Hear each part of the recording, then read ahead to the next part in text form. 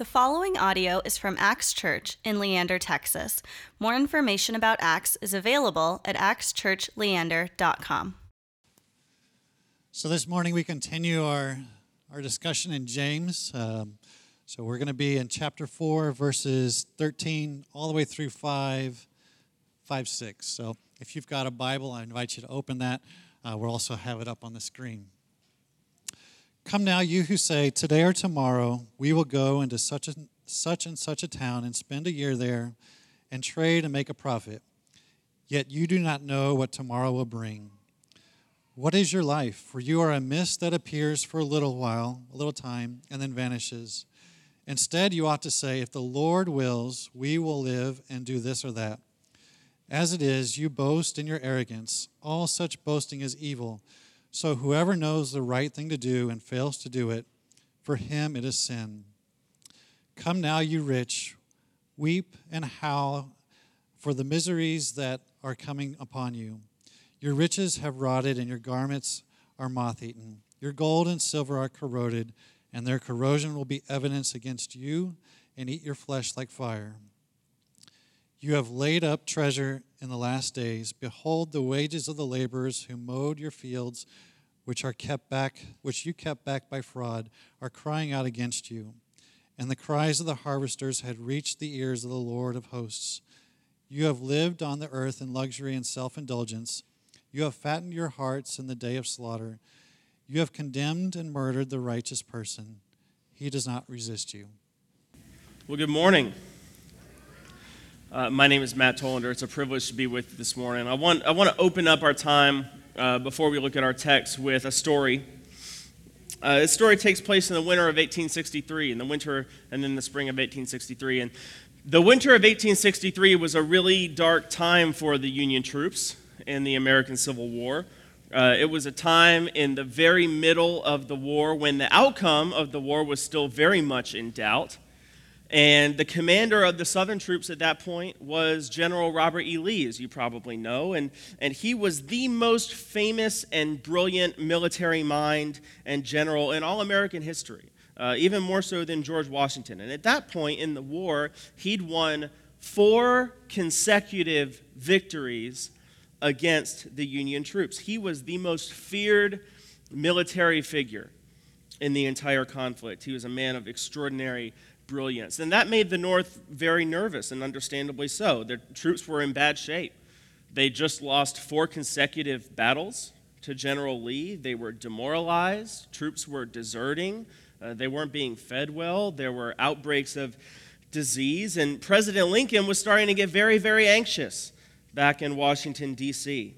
At that point in the northern theater of the Civil War, the battle line between the Union and Confederate troops was the Rappahannock River, which flows through Virginia east to west. And the northern troops were dug in on the northern side of the river, as you might expect, and the southern troops were dug in along these hills on the southern side of the river. And for months during the winter of 1863, these two armies just sat and dug in and were stalemated and just sort of stared at each other. And when I say that they stared at each other, I mean that very literally, because the Rappahannock River is only about 150 feet wide at some of its widest points, so they could hear each other across the river. Each army could hear the other army talking. And when the Union would send their band through the camp to try and rally the troops, the Southern troops would shout across the river and shout their favorite songs and try and get the Union Army the band to play, Dixie or whatever. And they would trade with each other. And the Southerners would make these little boats, and they'd send tobacco across the river to the Union guys, and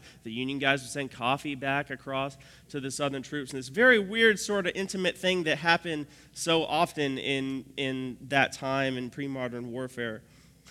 But finally, this goes on long enough, and Lincoln decides he needs to do something. He's got to take action, and he needs to make a change.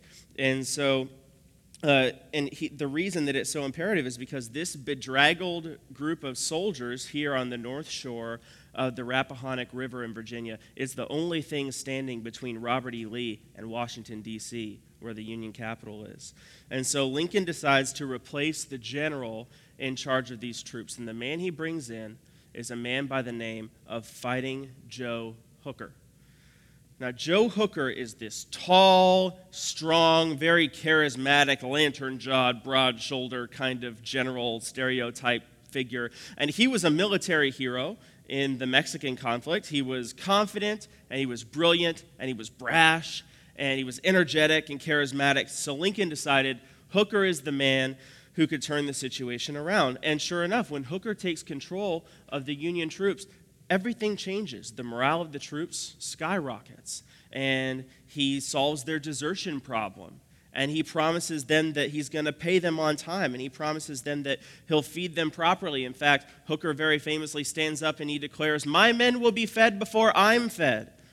And he promises them that once every week they'll have fresh meat to eat. But the most important thing that Joe Hooker did when he took control of these troops is he sets up something called the Bureau of Military Intelligence. And this is very, very important because this is the precursor to modern military intelligence units. No one had ever done this before. No one had ever set up a specific unit whose sole responsibility was the collection and the analysis of military intelligence. And this will become a critical part of military operations for generations and generations to come, all the way till today. And as it turns out, the Bureau of Military Intelligence was a huge success. So here's what Hooker does. He sets up a spy network among Lee's troops that was second to none. And he breaks Lee's codes. So he's reading Robert E. Lee's mail. And then he does something even more cunning, which is he realizes that Lee has broken the Union codes, and so he starts to feed Lee all of the false information that he can think of. He even goes so far as to find a physicist with a hot air balloon. This is 1863. A physicist with a hot air balloon, and he sends a soldier up in the balloon with a telescope to observe Lee from the air. So now he has aerial surveillance. And Hooker combines all of this information together, and his knowledge of Lee's army is such that one historian wrote that Joe Hooker knew more about Lee's army than Lee knew. That's how profound the asymmetry is in the information about this battle. And here's what Fighting Joe Hooker finds out after putting all of this intelligence together. He has 131,000 troops. Lee has about 60,000. So Hooker has Lee outnumbered more than 2-1. He knows where Lee's guns are. He knows what his fortifications look like. He knows where his cavalry is. And he has the complete picture. And using that complete picture, Joe Hooker devises what is considered by military strategists to be one of the most brilliant battlefield plans in recent military history. Here's what he does. He divides his army up into thirds, of about 40,000 troops each. And he sends the first third of them east, and they cross the Rappahannock River at Fredericksburg, and they park themselves and march up and sit directly on Lee's right flank. The second group of 40,000 troops, he leaves exactly where they are, on that northern shore of the river, blocking Lee's access to Washington. And the third group, he comes up with this brilliant idea. In the middle of the night, at 2 a.m. one night, they all wake up, and as quietly as 40,000 men can move, they march 14 miles west, they cross the river, and they come to a place called Chancellorsville, which is directly on Lee's left flank. So now Hooker has Lee surrounded on 3 sides in what's called a pincer movement. He's outnumbered Lee 2-1. And Lee's scouts come back and report to the general that they're in big trouble. And it seems that they have no choice but to turn around and retreat back to the Confederate capital in Richmond. And Hooker writes to President Lincoln and he says, "Game over. We're on our way to the capital. I'll send you a letter from Richmond. Hope to hear from you soon." And he has every reason in the world to be that confident because he has Lee surrounded and outnumbered, and he has spies in the camp, and he's reading Lee's mail, and he has aerial surveillance, for crying out loud. And so that night, Hooker's men settle down in Chancellorsville, and Hooker sets up a stage, and he gathers all of his men around in front of him, and he stands up in front of them, and he rallies them, and he says, he talks about how their plan is perfect, and about how they're just going to rout Lee's army all the way back to Richmond, and he concludes by saying this. He says, God Almighty could not prevent me from victory tomorrow. That's called foreshadowing. All of his men stand up and they cheer. Now, Chancellorsville, where Hooker is set up with these men, is in a place in Virginia that at this time they called it the Wilderness. And the reason it was called the Wilderness is because back in colonial times, there was a foundry there in Chancellorsville, and they had cut down all of the old-growth forest and all of the big trees to feed the furnace in the foundry. And what had grown back in its place was this very dense, very thick underbrush. So even though Hooker has moved in and he's sitting right on Lee's left flank, he can't actually see exactly where Lee is. And so he starts to send scouts in to check out the situation, and they report back, and Hooker decides, very critically, not to attack right away. After all, an army is at its most vulnerable when it's retreating. And Lee has nowhere to go. He's surrounded on three sides. His only option is to go back to Richmond. And so Hooker decides, instead of launching the attack, we're going to hold off just a little bit. We'll wait for Lee to make the first move, because the prudent thing to do will be just to attack General Lee. Once he starts to retreat back to Richmond, we can come after him from behind, and we'll pursue them, and we will destroy Lee at our leisure. And so he decides not to attack immediately. The next morning, Hooker sends out his scouts to check on Lee to see if he's retreating yet, and over the course of the day, the reports keep coming back from these scouts that Lee is definitely up to something. His troops are packing up their stuff, they're getting the horses fed, and finally a third scout comes back and he reports, Lee is moving south. And Hooker turns to one of his most trusted aides and he says, the game is in our hands. And then he turns to his troops and he says, clean your weapons, feed your horses, and we're going to get a good night's sleep tonight, and tomorrow morning at first light, we are going to pursue Lee all the way back to Richmond. That same night, the night before Hooker is going to start moving his men to attack Lee's retreating army, he decides to throw a big party for his troops. And he says, they slaughter all the cattle. So remember I told you earlier he promised them that they would have fresh meat once a week? They slaughter all the cattle. This is meat day. And they strike up the band to get everybody sort of in the mood. And they begin to celebrate because in the morning, they're going to tear Lee's army limb from limb. And it's in the middle of this party, when all the soldiers are eating dinner, that Robert E. Lee's army comes barreling through that thick underbrush and takes Hooker by surprise. And Hooker's army, that has Lee outnumbered 2-1, who knew more about Lee's army than Lee knew, and who God Almighty could not prevent from victory, dropped their stakes in the dirt, and they abandoned their rifles, and they ran for their lives. And what followed was one of the bloodiest days in the American Civil War. Now, Fighting Joe Hooker's fatal mistake, his decision to wait an extra night to attack Robert E. Lee at Chancellorsville, very nearly cost the Union the war. And how could he make such a disastrous mistake? With all of the information that he had and this brilliant plan that he had, he was in total control of the situation. How did he mess it up? Well, he was overconfident. Turns out he was not in control of the situation. It's easy for us to hear a story like that and be like, idiot. Like, how could he be so stupid, right? And to judge Hooker very harshly, but all of us has done the exact same thing. I mean, not on so grand a scale with such severe consequences, but every one of us has planned the perfect vacation or the perfect meal or the perfect date or the perfect party, and we get all of the details in line, and we think our plan is perfect, and we have everything under control, only for something to go wrong and remind us that we aren't really in control at all.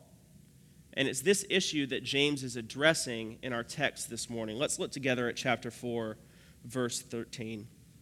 James says, "Come now, you who say today or tomorrow we will go into such and such a town and spend a year there and make a profit." Now, James's audience here, his readers, the men that he's addressing, they have a great plan. This plan would get an A+ in any strategic planning class. Okay, they have a start date today or tomorrow. They have an itinerary. They're going to go to such and such a town. They have a time frame, a measurable end date. We're going to spend a year there. And they have a business plan. They're going to go and make a profit. So why is James reprimanding them? It's very obviously what's going on here. He says, "Come now, you who say." He's calling them out. Why is he doing that? I mean, is it wrong to plan to go somewhere? Is it wrong to plan to make money? No. In fact, there are all sorts of other places in Scripture where we're commanded to plan. Strategic planning is prudent, and that's commended in Scripture over and over again. So what's really the problem with what's going on? Why is James so upset? Look at what he says in verse 14. He says, "You do not know what tomorrow will bring. What is your life? For you are a mist that appears for a little time and then vanishes." Now, it's easy to misinterpret what James is getting at here. It would be easy if we were looking at this passage out of context to read this and think that James's point is, your plans are foolish, and the reason that they're foolish is because you don't even know if you're going to wake up tomorrow morning. Now, it's true that life is short, and it's true that in the grand scope of eternity, that our time on earth is very, very, very, very short and very small. And that's why the writer of Psalm 90 prayed that God would teach us to number our days, that we might gain a heart of wisdom. It's a good thing to acknowledge the brevity of life, but James is not primarily trying to make a point here about how short life is. James is making a point about humility. And he says to his readers, look. I know you think you're in total control. I know you think your plan is perfect. I know that you're self-reliant. But come on. You don't even know what's going to happen tomorrow, let alone what's going to happen over the course of a year of doing business in that town. So don't get a big head and don't get too big for your britches, right? He's making a point about humility. So the problem isn't their plan. Look at the next verse, verse 15. James says, "Instead you ought to say, if the Lord wills, we will live and do this or that. As it is, you boast in your arrogance, and such boasting is evil." So the problem isn't their plan. The problem is their perspective. The problem isn't their plan. The problem is their perspective. They don't have a true view of God. They have a delusional view of what's going on. And because they don't have a true view of God, they're not acknowledging God in their planning. That's why James says twice, "Come now, you who say." Instead, you ought to say. Their acknowledgement indicates that they have a right perspective inwardly. So James's prescription here isn't that they shouldn't plan. It's not that they shouldn't go and do business in that town. He's not chastising them for having a strategy to make money. He's chastising them because they are not recognizing inwardly, and nor are they acknowledging outwardly, that their life is in God's hands, and that their success or failure when they go to do business in that town is also in God's hands. It makes a difference how we think and how we talk about these things in our lives. Why? Why does that matter? It matters because God did not create us just to go places and do things with our bodies.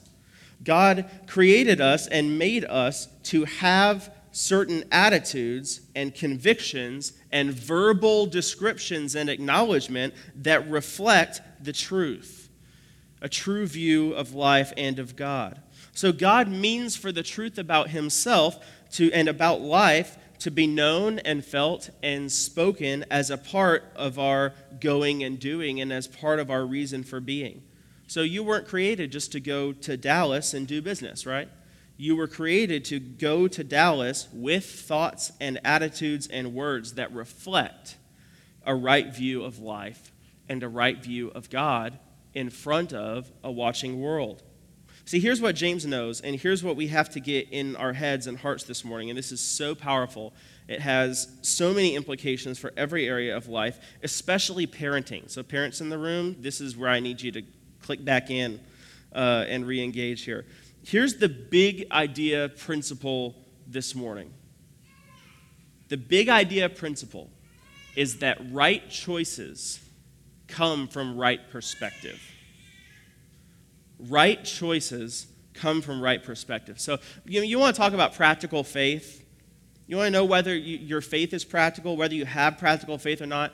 Practical faith is happening when we live our lives in such a way that we demonstrate to others by our thoughts and our words and our actions that God is the one who's in control of my life and not me.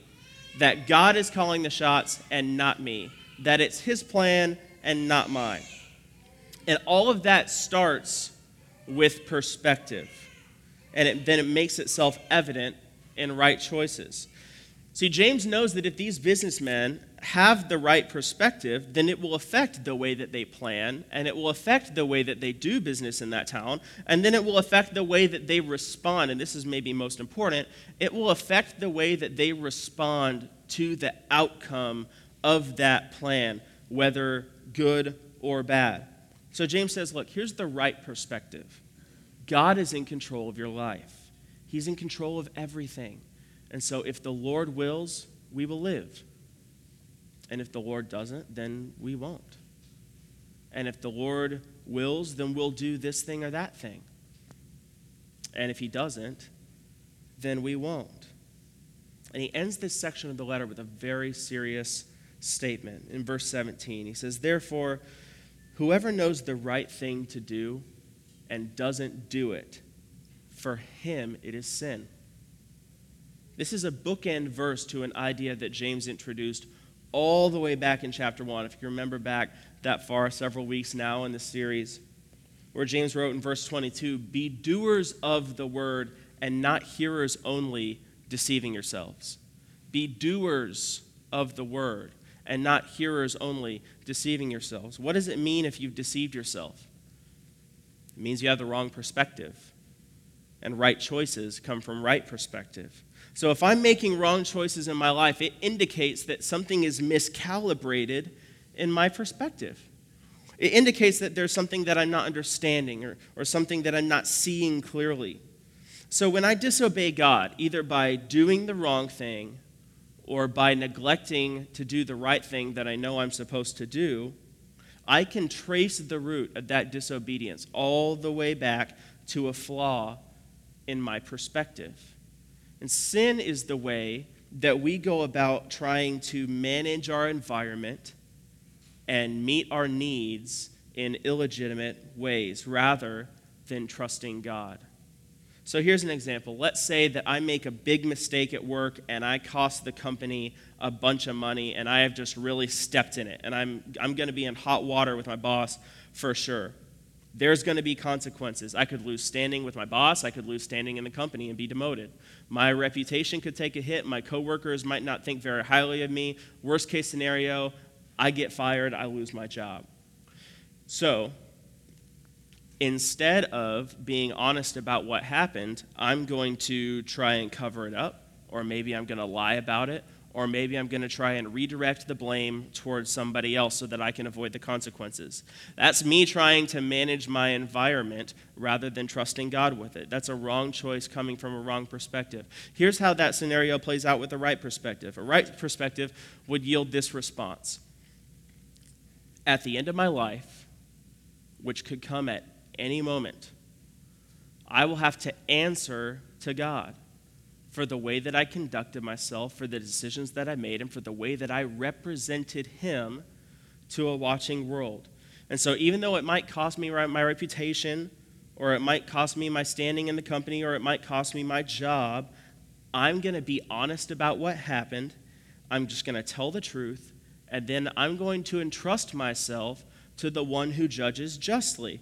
And I'm going to leave the results to him. And even if my boss and my coworkers don't appreciate my honesty, even if I end up with egg on my face, even if I get fired, I know that God will reward me for acting with integrity, either in this life or the next. That's a right choice coming from right perspective. Here's why it's so important for us to be people who have this right perspective and a true view of God and a true view of life. It's because the world is full of people who think they're in control. The world is full of people who do not have a true view of God and who do not have a true view of life. And so when good things happen, they say, I did it. I planned that. I made that happen. It was all me. Look at how great I am. And James says that's evil. That's putting myself in a place that God is supposed to occupy. But God calls us, as people who claim Jesus as our Savior and as our Lord, to be people who are marked by a radically different perspective. It's the perspective that acknowledges God as being in control. So when the plan succeeds and things are good, I get to give the glory and the credit to God. So it's not look at me and look what I did and can you believe it and aren't I great? It's look what God did. Look at how good he is. Look at how wonderful he is. Look at how gracious he is. Look at the way that he's blessed me. That sends a profound message when we give God the credit in front of a watching world. It sends a very powerful message to our friends and our family and our neighbors who don't know Christ. But you know it sends even more powerful of a message is when things don't go the way that we planned. And the plan isn't a success. And the outcome isn't good. And I don't get the job. Or I get laid off. Or the business fails. Or when the diagnosis comes back and it's not good. Or when the phone rings and it's the worst possible kind of news. And when everything takes a turn for the worse, and I find myself in the midst of the most crushing disappointment or the deepest possible pain, and I get to say in front of a watching world, I'm disappointed, I'm confused, I'm hurting. But even though things are bad, I know that God is in control of my life. And I know that even though my dream died, nothing of God's purposes died. He is still good. He still loves me. He still knows what is best. And so even though I'm disappointed and even though my heart is breaking and even though it feels like my life is falling apart and that everything is spinning out of control, I choose to trust him. I choose to trust that he's with me and that he is for me and that nothing can stop him from accomplishing his purpose in my life. And whatever that purpose is, even though I can't see it right now, and my circumstances seem hopeless and I don't understand, I'm going to trust him until I do understand, because I know that whatever happens, it will be for my good and it will be for his glory.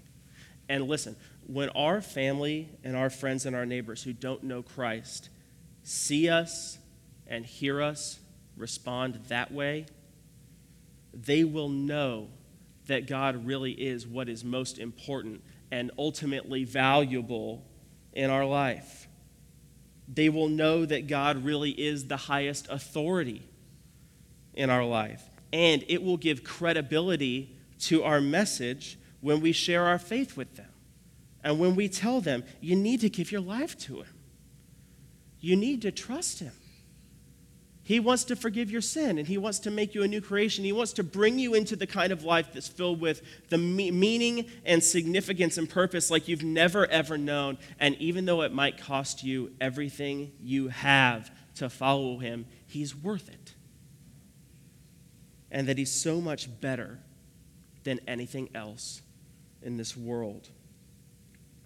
But we'll never respond that way in those dark times when everything goes wrong. We will never respond that way in truth and in integrity unless we've cultivated now, in the good times, the perspective that God is the one who is ultimately in control of every aspect of our lives. Let's pray together, and then we'll take the Lord's Supper.